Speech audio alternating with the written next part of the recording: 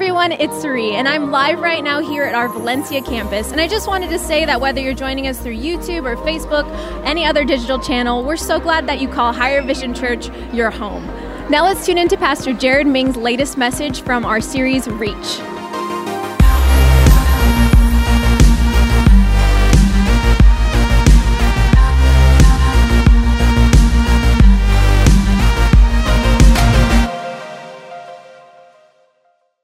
We've been in a series called Reach. And as a church, we're believing that God is going to help us reach both in the city and in the nation, but around the world. And so I'd like you to do something. If you did not receive one of these brochures, guys, if you'll come and have some of these ready to pass out, in case anybody did not get one, I just want to make sure that everybody has this brochure. This is our last week. We're really focusing and highlighting on this topic. Every year in the fall, we focused on missions. And so if you didn't get a copy in your program, just wave and they'll get one to you. In there, you're going to see that there's three areas that we are called to reach, both our community and then our nation and then our world. It kind of follows what Jesus said in Acts. He said, go to Jerusalem, Judea, and Samaria, and the uttermost parts of the world. And so one way you can do that is to make a pledge to help us in giving above and beyond your tithes, to help us do certain things. And one of the things we're doing right now is we're providing meals. We're providing coats and we're providing blankets. You can go and buy a new coat at Walmart or someplace, bring it and put it in the bin. You can do the same with a twin-size fleece blanket, put it in there, and that's going to help 70 people that are in the homeless shelter to have a coat, to have a blanket. And also we're providing meals for those 70 individuals, as well as out in Santa Paula we're doing outreach. In fact, they're doing it right now. It's exciting what they're doing. So if you'd like to give to help with that, we'd appreciate it. But not only are we touching our city in places like the Pregnancy Care Center that we partner with, Feed the Children, which is the food bank here in town, or things like other ministries that are helping and reach out, like Light of Hope, which helps those who are struggling with addiction. But we also are helping in our nation. We're partnering with a ministry called ARC. And through this ministry, we've been able to plant over 803 churches over the last decade. Is that not awesome? To be able to share the gospel here in America. Not only that, we're going to the world. And so I've invited Pastor James, who oversees our missions ministry, to share a little bit about some of the things. Hello, church family. How are you doing this morning? My people, I love you. Thank you so much for giving to missions. We've had an incredible year. I've got some pics and some highlights. This is our Haiti team. Any Haiti team members here? Can we thank God for our Haiti team? We did an incredible time of ministry. We actually provided and sent a construction team to build an orphanage. In Haiti, there's a tremendous population of orphans and kids that are being rescued out of slavery and human trafficking. And so we were able to build this. We also had some children's ministry. We did a medical clinic, VBS. It was an incredible time for the team. We also did some ministry in Kenya. This is Karen Ming. We sent a team to Kenya to do some leadership training and also to build a church in a village. We did some powerful ministry in the Congo. Congo is guys, next slide. The Congo is very impoverished. They don't have any opportunity for Bible training. We literally did a conference for over 2,000 pastors and ministry leaders, 4-day conference. That's pretty awesome. We actually also fed them in the Congo. They don't have the opportunity to ever really eat meat. It's just beans and rice and vegetables. And we were able to purchase 4 cows and provide them beef. And it was such a celebration, such a blessing, not only spiritually provide them a meal like that. We did some crusades in Congo, led hundreds of people to Christ.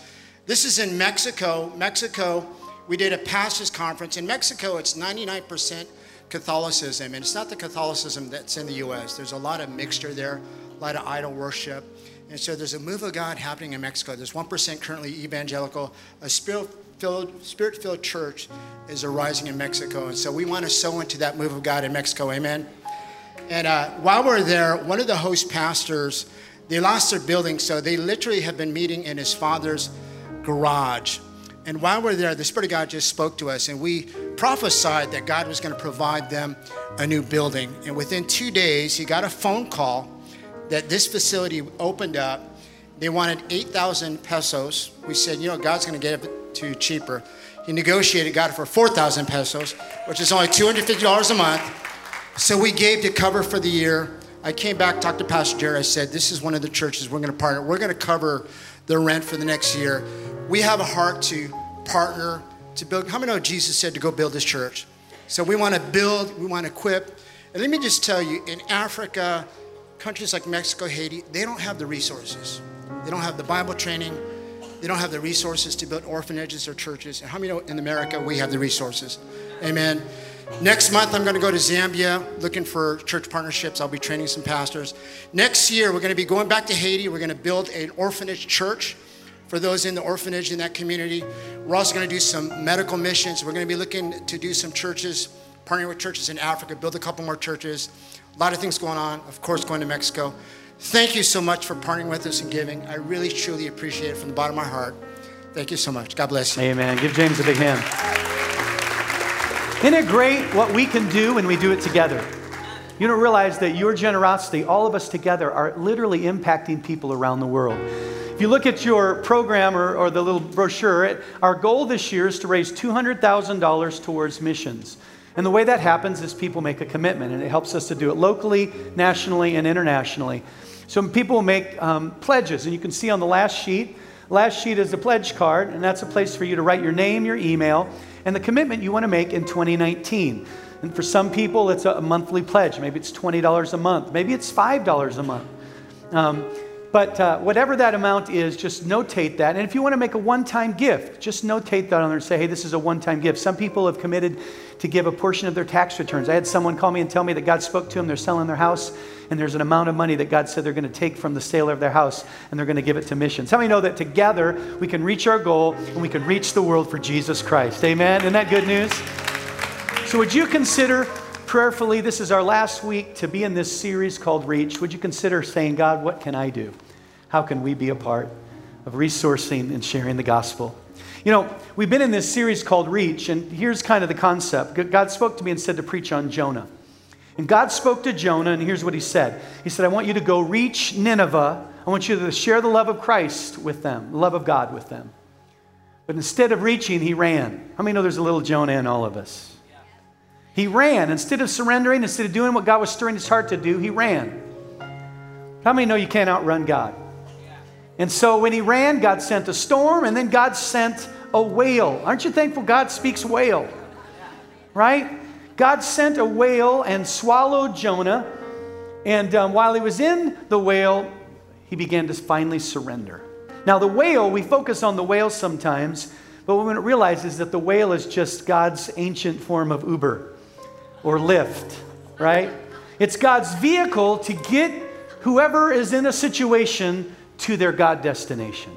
And that's exactly what the whale did, is it took him to the shore to get him back on track. How many here have ever been off track and you needed to get on track? Aren't you thankful that God loves us so much that he speaks whale? And so today I want to continue the story. In week 1 we learned, do we reach or do we run? In week 2 we learned about this concept that when we're in the belly of the whale that we need to surrender. And so Jonah began to talk about this idea that we cling to our idols. And the idol is the thing that stops us from doing what God wants us to do. So finally, Jonah said, I'm not going to cling to my idol and forfeit the grace or the love of God. I don't know about you, but I want to release the divine grace and love of God in my life. How about you? Well, the way is to let go. And we'll talk about that more later. But this week, we're going to continue on the story where Jonah goes to Nineveh. So will you stand to your feet? We're going to read our verse together. And as you turn, as you get your Bibles ready to go to Jonah chapter 3, I want to welcome today. We have people joining us in Lancaster, Santa Paula, Riverside, Bakersfield, Modesto, Fresno, Arizona, Colorado, Kansas, Texas, Missouri, Connecticut, Virginia, the Virgin Islands, Australia, Nigeria, Sweden. Come on, welcome all your church families. Is that not awesome? Wow. You know, last service we had probably more people online than we did sitting in the building. Isn't it amazing how that we're reaching the world? And it's your giving that makes that happen. We couldn't do what we do if it wasn't for your generosity.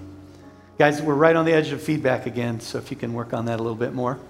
So let's read our passage together. It's found in Jonah chapter 3, verse 1. Let's read it together. You ready? Then Jonah, let's start again.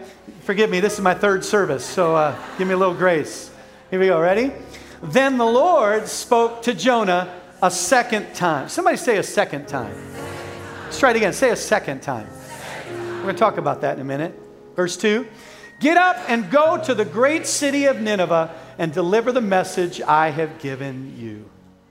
This time, Jonah obeyed the Lord's command and went to Nineveh. Let's close our eyes. Man, I just sense such a wonderful spirit. I sense the presence of the Lord here. Holy Spirit, we just say that we are thankful for you and we welcome you and we make room for you. We make room for you in the service. We make room for you in our minds and our hearts, in every aspect of our lives. Anoint everything spoken and anoint our hearts to receive it, our minds to grasp it, and our spirits to walk it out. Say this with me. Say, God, I don't want to run. I want to reach. In Jesus' name, amen. You may be seated. Thank you, Chris. So I want to give you 3 thoughts today about this idea. If we're going to reach, what does that mean? What's the message? And the first principle is found in the verse we just read in Jonah chapter 3. If we're going to reach, here's what we need to understand. Reaching is about the second chance. Everybody say the second time. I want to go back to Jonah chapter 3. The whale spit Jonah out on the shore, and he gets out. And when he gets out, what it says is that God speaks to Jonah a second time. But this time, Jonah obeyed. What I love about this part of the story is this idea of reach is about a second chance. In fact, the word a second time in the Hebrew is a word called shani. Everybody say shani. Shani is the Hebrew word there, and let me get really deep and profound with you. It means, are you ready? The second time. It means again. That God spoke again. God came to him again. Now, that's different than you and I. We operate often different than God because our mentality is, we'll give you a chance, but the first time you blow it, shame on you. The second time you blow it, shame on me, because I'm not going to give you a second chance to blow it with me. I learned my lesson. Aren't you thankful that God isn't like us? Aren't you thankful that God says, I see someone who deserves a second chance? How many are thankful for the second time, the second chance? You see, it's kind of like the idea, this word shani is a little bit like that amazing toy that many of us grew up with before we had video games and stuff like that, and iPhones and iPads. It was called the Etch-a-Sketch. How many remember the Etch-a-Sketch? Come on, you remember the Etch-a-Sketch? And you know, if you're really good with the Etch-a-Sketch, you'd get like into a zone. You'd be like, right? And you could do stuff that nobody else could do. You would write with those 2 little words with this Etch-a-Sketch, and it was just really, really cool, right? But then, when the screen was full and you were done, what would you do? You would do the Etch-a-Sketch move, right? You'd grab it with 2 hands, and you'd do the move. Come on, do you know the move? And what was there would disappear to make room for another word. And, you know, the Etch-a-Sketch, I mean, it's not super technologically advanced. And, you know, maybe in Arkansas, it's their computer. I don't know. Sorry if you're from Arkansas, don't be offended. My dad's from Arkansas. Just joking. But the reality, I better move on. But the point is the Etch-a-Sketch is about what was there being removed to make room for the new. And what I love is that when God comes, he doesn't just even give you a second chance, because here's the thing. How many know that we make mistakes here? Anybody made a mistake here? We make mistakes, but here's the good news. Jesus doesn't just forgive us of our mistakes, he erases them.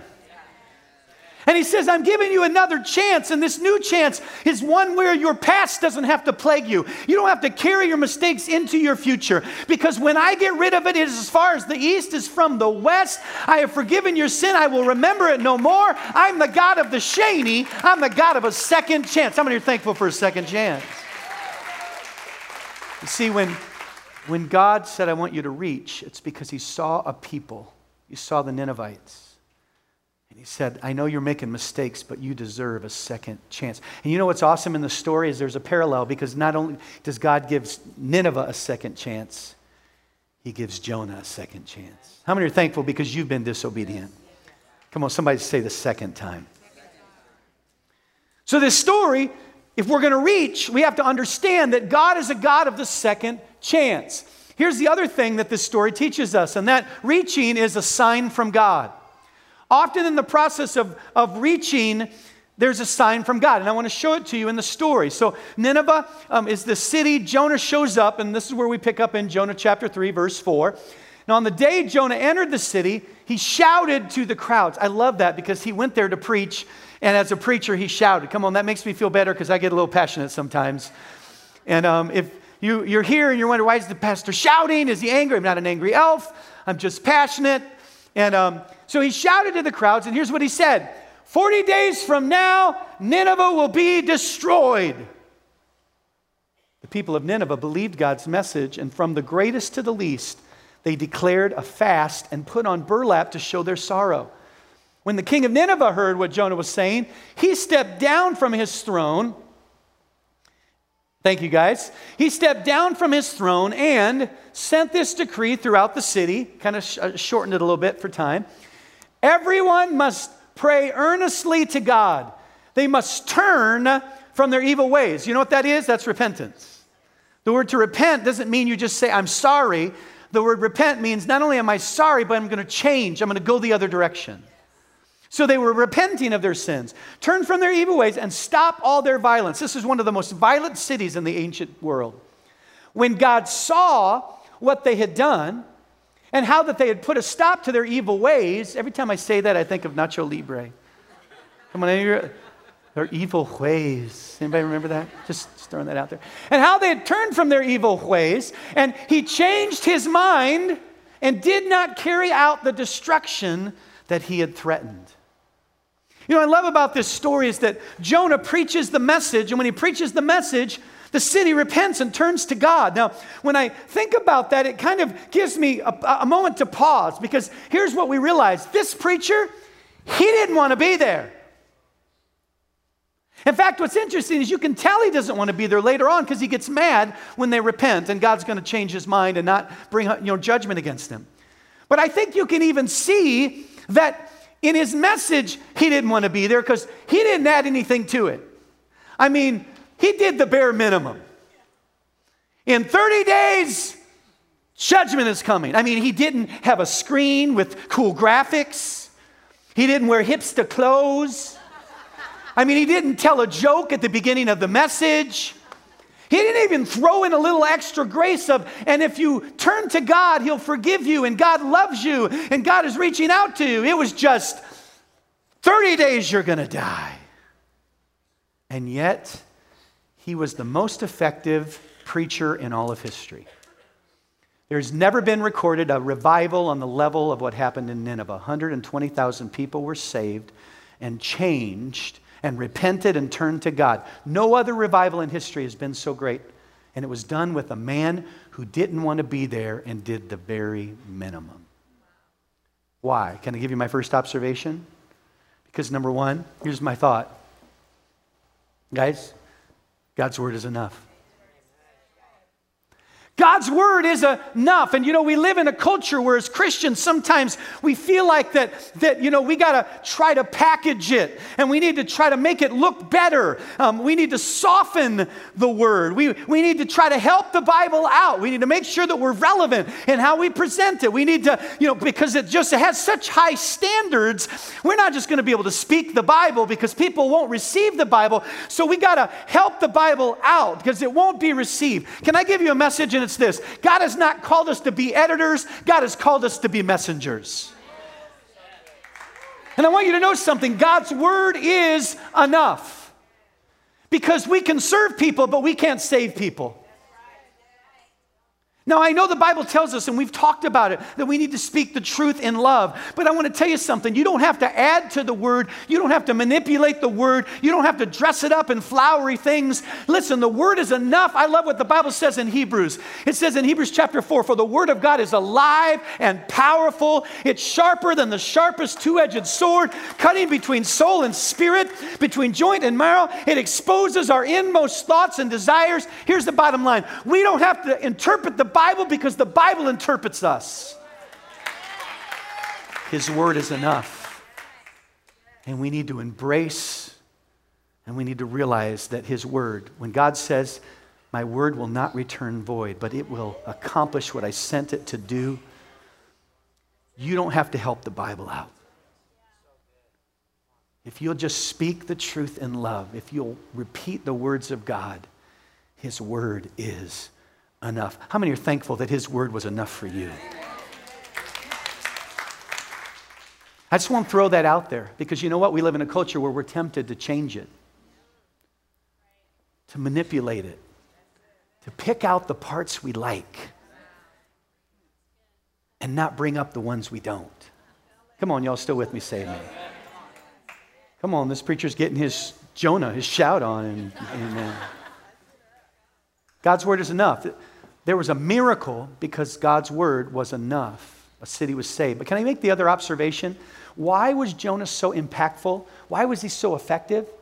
Because, number two, God usually gives us a sign. When he releases his word, often he'll give us a sign that confirms that word. Whether it's something inside of our hearts, whether it's the veil over our eyes are opened.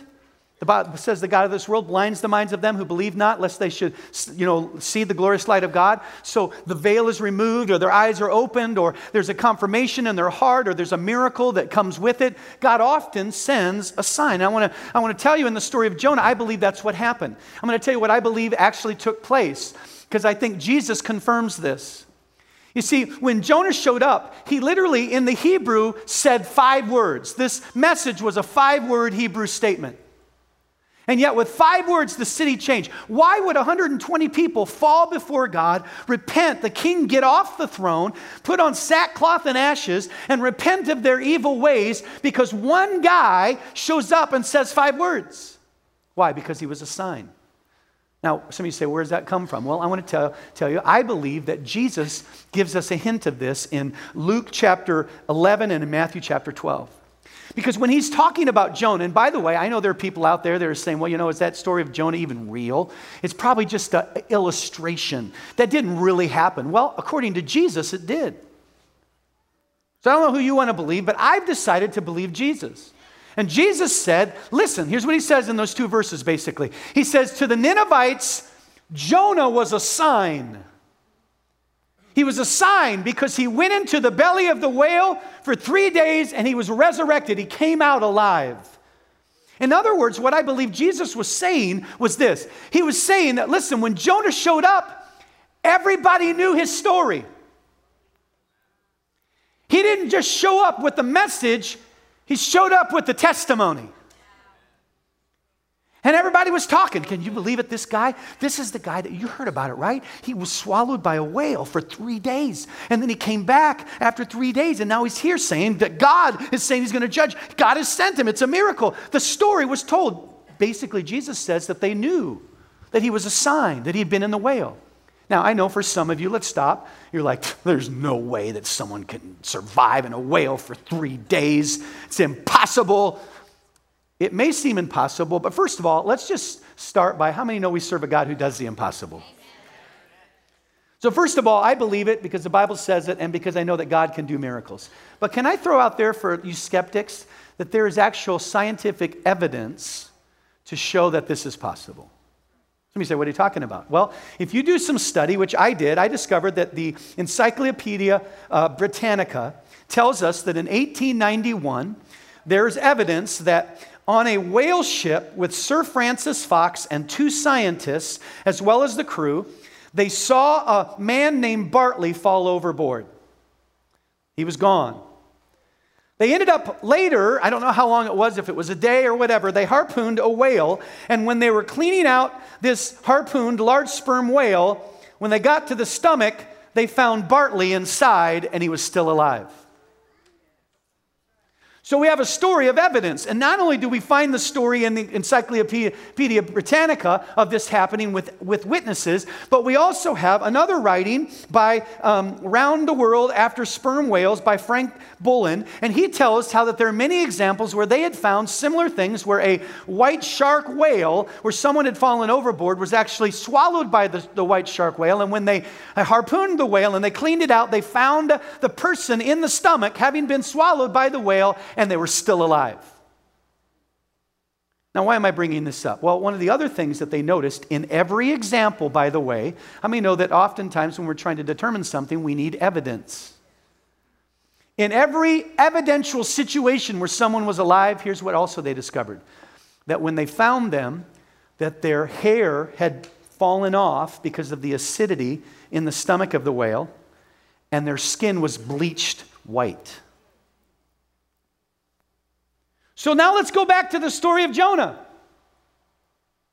Suddenly, a man with the story who has no hair, with his skin bleached white, walks into town after having been in the whale for 3 days and says, God has said in 30 days judgment is coming. In Jesus' name, forgive me. Why? Because God sent a sign. Why am I even bringing this up? Because if you're called to reach, what you don't realize is that God has sent you and you're His sign.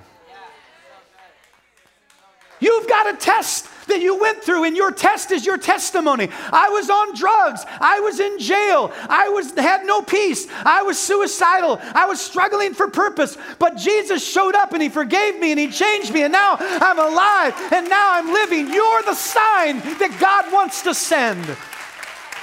Because when God reaches, He uses someone. And in the story, what it's trying to tell us is that you are God's sign. You see, you think you went through a whale. You think you went through a storm because God didn't love you. Could it be that you went through your test because God was just preparing you for your testimony? Jonah is telling us and showing us that we're called to reach. And it's about a second chance. God wanted to give someone a second chance. Who in your Nineveh, in your city, on your soccer field, in your job, who in your life needs a second chance? But they're waiting for their sign from God. You're somebody's sign from God. Your story. Come on, y'all with me, say amen. The last thing that this passage teaches us is not only is it about a second chance, a shani, not only is it about a sign from God, but when it comes to reaching, you have to understand that it's not about me. Even though I'm the messenger, it's not about me. Even though you're the messenger, it's not about you. I want to read to you what happened now. This is what took place. The city repents, and when they do, watch how Jonah responds. This is now in Jonah chapter 4. We're going to finish the book this week.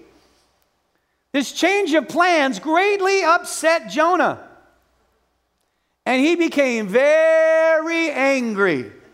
Come on here. How many here have ever been angry? Let me ask this question. This is a side note, but how many of you have ever been hungry?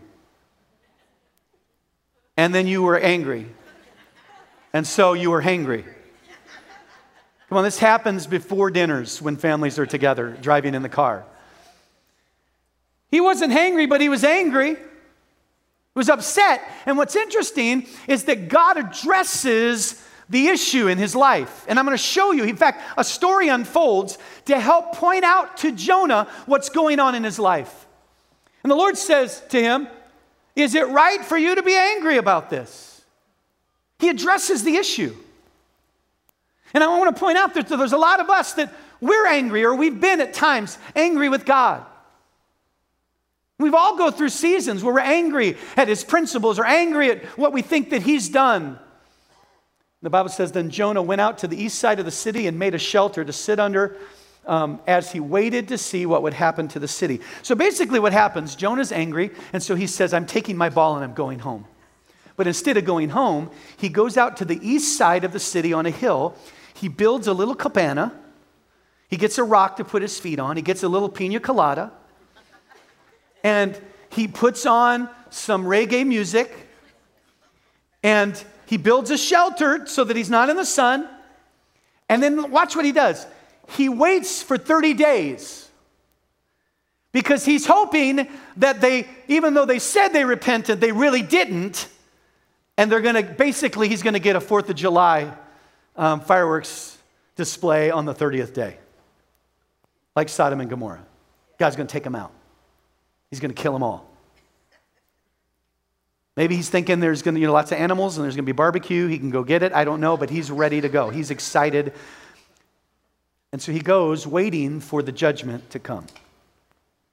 And as he's there angry, waiting for the judgment, watch what happens in the story. So God arranged for a leafy plant to grow there, and soon it spread its leaves over Jonah's head. Don't we serve a good God?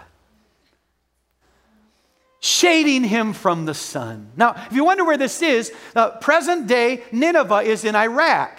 It would be outside of Mosul in that area. How many know that's a hot place? It's a dry place. So God sends a plant to give him some shade.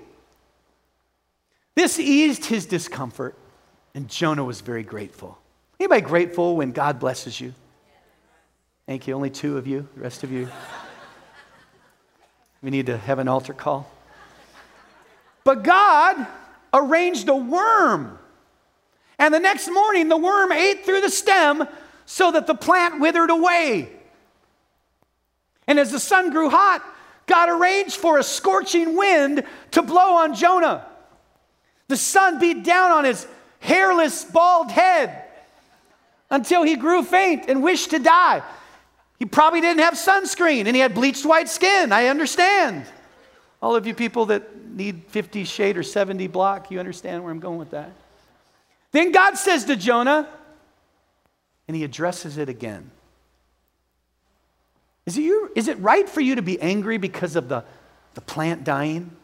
Now notice he switched from, you're angry because I'm going to save a city. Now he switches to the plant. Remember, he blessed him with the plant, and then he took the plant away. He said, is it right for you to be angry about this plant that died? And he's like, yes. Come on, how many have ever been there? Then the Lord said, you feel sorry about the plant, though you did nothing to put it there. It came quickly and it died quickly. But Nineveh has more than 120,000 people living in spiritual darkness. Not to mention, the other translations say all the cows. Remember I was mentioning the barbecue? Just throwing that out there. Shouldn't I feel sorry for such a great city? As I began to read through this passage and I began to read about the fact that God was dealing with this anger, this issue, here's basically what I realized. The observation is simply this as we come to the end of the book, is that basically God says to Jonah, Jonah, here's the problem. This isn't about you. In fact, let me give you a clue. It never has been about you. The problem is, you've made it about you. Because the big issue is that you care more about things, your shade, your prejudice, your comfort, than you care about people. You see, the whole chapter, the whole book is where God is saying to his people, listen, here's the temptation, is that we're worried about our comfort. We're worried about what makes us happy. We're worried about if things are going good, and if we're going good, we're happy. But if they go bad, then guess what? We get mad at God because we don't have what we wanted, or because someone died and now we're sad. And listen, I understand grief and I understand challenge, or I'm sad because I lost my job. And when trials come, the same God who sent the plant sent the worm. The same God who sent a second chance sent the storm. And the problem is that God was trying to teach him that you care more about your comfort than you care about my call. You care more about things than you care about people. It's not about you, Jonah. And the problem in this whole story, the reason you ran, the reason you don't want to be generous and let someone get, by the way, the second chance that I gave you, is because made it all about you. And the reason that people don't give to missions, and the reason that people don't serve and help others, and the reason that people aren't concerned about the lost is not because of all the things we think it is. It's because what we've done without realizing is that we've made everything about us. Well, Pastor Jared, I'd love to make a commitment to missions, but you don't understand. I always buy a coffee when I come into Higher Vision. Because you're kind of boring and I need a little extra caffeine. But maybe instead of the comfort, maybe what God is saying, like to the widow, he said, I want you to give what's in your hand. Because you realize if you just didn't buy a $5 drink every Sunday, you could give $20 to missions next year, every month, or $250. Now, I'm not saying to make you feel bad or to try to manipulate you. I'm just saying, how easy is it for us to care more about our comfort than to care about his cause. And we do it in life. We make it all about me. Reaching it's not all about you. I want to end with this. Last week, if you missed the message, I want to encourage you to go on and listen online. Those of you joining us online, you can do the same. But I shared how that when Jonah was in the belly of the whale, there came this moment where he changed his thinking. And he kind of resurfaced. Because how many know that sometimes we'll say we're going to do something and then we kind of fall back into it, right? Anybody ever been there? That's what happened with Jonah. In the belly of the whale, when things were going wrong, how many know when things are going wrong, it's easy to call out to God and say, I'm sorry and I want to change. But then when things get better, it's easy to fall back into the same mentality. So he's in the belly of the whale, and when he has this change of heart, here's what he says. He goes, you know what? God, I've been clinging to idols. And we've been talking about, are you going to be a clinger or are you going to be a reacher? And we learned that what we do is he said, I cling to idols. And let me say this, what we cling to often becomes our idol. It can be fear. It can be control. It can be, you know what is for him? Prejudice. In fact, can I tell you what a lot of us it is and we don't even realize it? It's me. I've become the idol. And so he says, if I cling to my idol, he says, I forfeit the grace of God. And so many times we hinder the divine flow of God in and through us and to us because we've hindered the love of God by clinging rather than letting go. And so I used the example last week of the widow. And remember how that God said to this widow who had almost nothing, I want you to give to the prophet. In other words, I want you to provide for my kingdom. I want you to be the reacher by being generous. And all she had was almost nothing, just a little bit. And what we do is, here's what we say. We're like, God, why did you choose her? When you could have chose a rich person that lived in Israel right next to the prophet. Why did you pick some woman who didn't have much? And as we began to talk through it last week, what the Lord began to show me is that you and I, we do that, right? We have things and they become idols. What are we clinging to? What are we holding on to? But you see, God wants us to say, Lord, I want to obey. Because here's the thing. Obedience is doing the what when you don't understand the why. Obedience is doing the what when you don't understand the why. You see, God was telling the widow, I want you to be a generous person. I want you to sacrificially, because remember, he goes on to say, I will offer sacrifices, I will worship. So what he's saying is this, I'm not going to cling, but I'm going to be generous. You see, for the widow, the reason, the why, she didn't know the why, she just knew the what. And what happened is she finally said, okay, God, I'm going to do the what? And she gave. And it was the giving, it was the releasing the heart, the breaking down of me, myself, and I, the idol, that released what? God's ability to provide for her through the famine. And not only that, God brought her son back to life when he died. Because God knew what she needed before she even knew she needed it. See, God knew that the prophet, if he'd stayed where he was by a rich guy who provided for him through the famine, when her son died, her son wouldn't come back to life because the prophet needed to raise him back. So God knew what she needed before she needed it. So he said, I'm choosing you. And here's why. Obedience is doing the what when we don't understand the why. Y'all still with me? And can I tell you this? Obedience will never hurt you as much as disobedience will. I'm telling you, there's nothing like going to bed at night knowing you've obeyed the Lord. I want Pastor James to bring this to me, and I'm going to end with this. The reason I wanted to come back to that idea is because this idea is not all about me. This week, I walked into the office, and as I was walking through the office, someone from the county said, hey, Pastor Jared, I got to show you something. I walk in, and they showed me this, and I'm like, whoa, what is this? Are we going to Disneyland? I mean, what's happening? This is awesome. They're like, well, there's a note that goes with it. So they handed me the note, and this is what the note said. Well, I think this is what the note said. Here we go. I heard your sermon on 11/11, and it really touched me. The thing is, I've been holding on to my debt. I was in an internship that started getting me into debt, and then a car accident. When my car was totaled, I got more into debt. God blessed me with an amazing vehicle for very cheap, but I've been struggling to get out of a $6,000 debt. I'm a young adult trying to go back to school. I've been doing side jobs and putting that money aside to get me out of debt. My money, I've been hoping and saving it, but during your sermon, God told me to let it go and to give it all to God. And she or he says in here, my idol was my debt. Which really, the meaning of that is that my fear that I'm going to struggle and never get out from under this. So I pray that this money will do what God intended it, because I'm letting go. Thank you, Pastor Jared.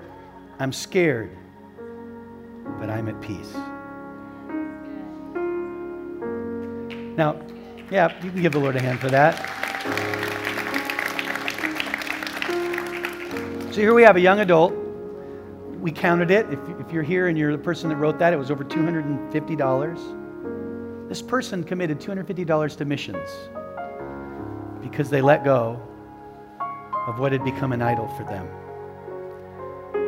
Now, I got to tell you something. I know that God is able to help this person in time with stewardship and with generosity. I believe that God's going to help them to get out of debt because God's principles are true. If you're a good steward and if you're generous, that He'll bless you. But you see, sometimes we have to do the what even when we don't know the why. I don't know why this is. I mean, I know that God's called this person to give to missions. And first of all, did you know that if we just had 200 people do this, we would already have our pledges? And in a church this size, we're not even halfway there yet. You know what that tells me? Is that sometimes we've cared about comfort more than we've cared about people. As I said, I'm not trying to make you feel bad. I'm not trying to manipulate you today, but what I am trying to do today is share the Word of God, because the Word of God is enough to inspire your faith to know that if something is in your hand and He's telling you, I want you to let it go, that He does it for a reason. One day, when this young adult gets to heaven, I believe, if they haven't already seen it yet, they're going to get their why. It may be someone from Congo, or from Zambia, or from Mexico, or from Jerusalem, or from Brazil, all the places we're going next year, that may walk up to them and say, hey, you know what, I just want to say thank you for giving what was in your hand. Because this guy with no hair and bleached white skin showed up and told me about a second chance. And I'm here. Thank you for not making life all about you.